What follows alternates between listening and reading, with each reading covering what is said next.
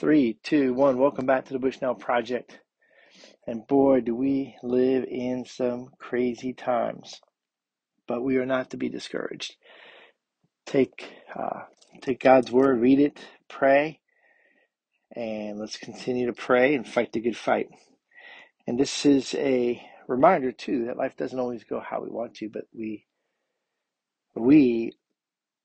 worship the one true living God in spirit and in truth. He's the only God. And one day he will make all things new and right and just. And that is our hope. That is our hope. And so I'm in Deuteronomy chapter 3. We're at the end of it now, verses 23. We'll read to the end. And this is sort of the end, coming up on the end of this first part of this treaty, if you will, that Moses is saying. And so let's just read here. So verse 23, and I pleaded with the Lord at that time, saying, O Lord, you have only begun to show your servant your greatness and your mighty hand.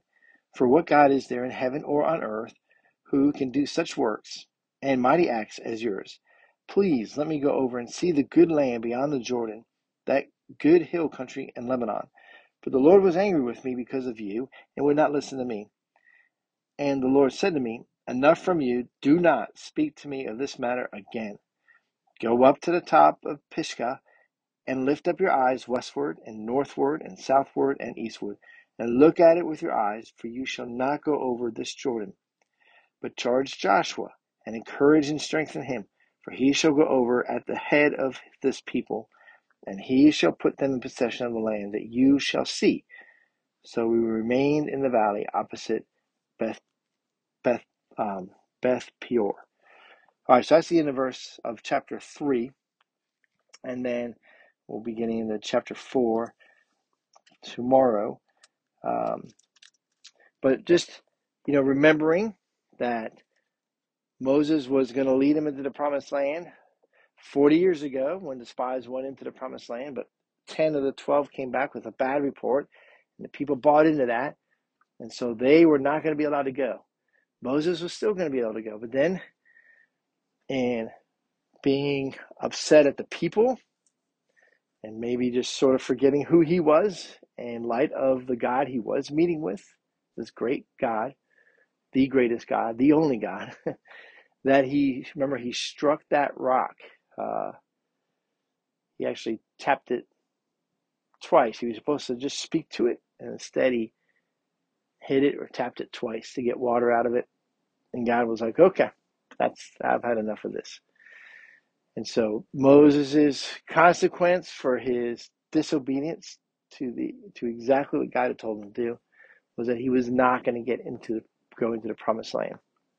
And, for us to realize that God is true to his word. And we live in a time where many who call themselves Christians and even Christian leaders are bowing, if you will, to other gods. They are even showing seemingly to being ashamed of the gospel of Jesus Christ, being ashamed of who God is and who God says he is. And when he calls sin, sin, and that in the creation order, there is one God who has made man in his image, and he's made male and female, and how the world is destroying that and in doing so, mocking God and hurting people. And the response of many Christians has been bad, or even their silence has been bad. We need to speak up the truth. We need to speak the truth. We need to hate evil and stand up against evil. We are the standard that God raises against evil. And when we refuse to stand against it, then God gets somebody else. Or sometimes someone else, something else, like a donkey even in the days of Balaam. So remember that Moses suffered from being human, and even in the presence of God, as much as he was in the presence of God and seeing the great miracles of God as an older man, he still gets this unction that he doesn't have to do it exactly how God said it. Even though he watched his two nephews die when they did something that was not what God had said.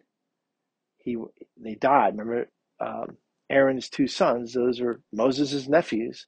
Boom. They were consumed by God's fire. So Moses, of all people, should understand the importance of doing it as God says, and yet he didn't. And now here in Deuteronomy, he's literally, this whole book of Deuteronomy is this little speech as he gets ready to pass on and pass the mantle directly to Joshua. All right, I hope you have a good day as you continue to read God's word wherever you might be. Be praying, be of good cheer. We have a great hope in Christ Jesus. Amen. God bless.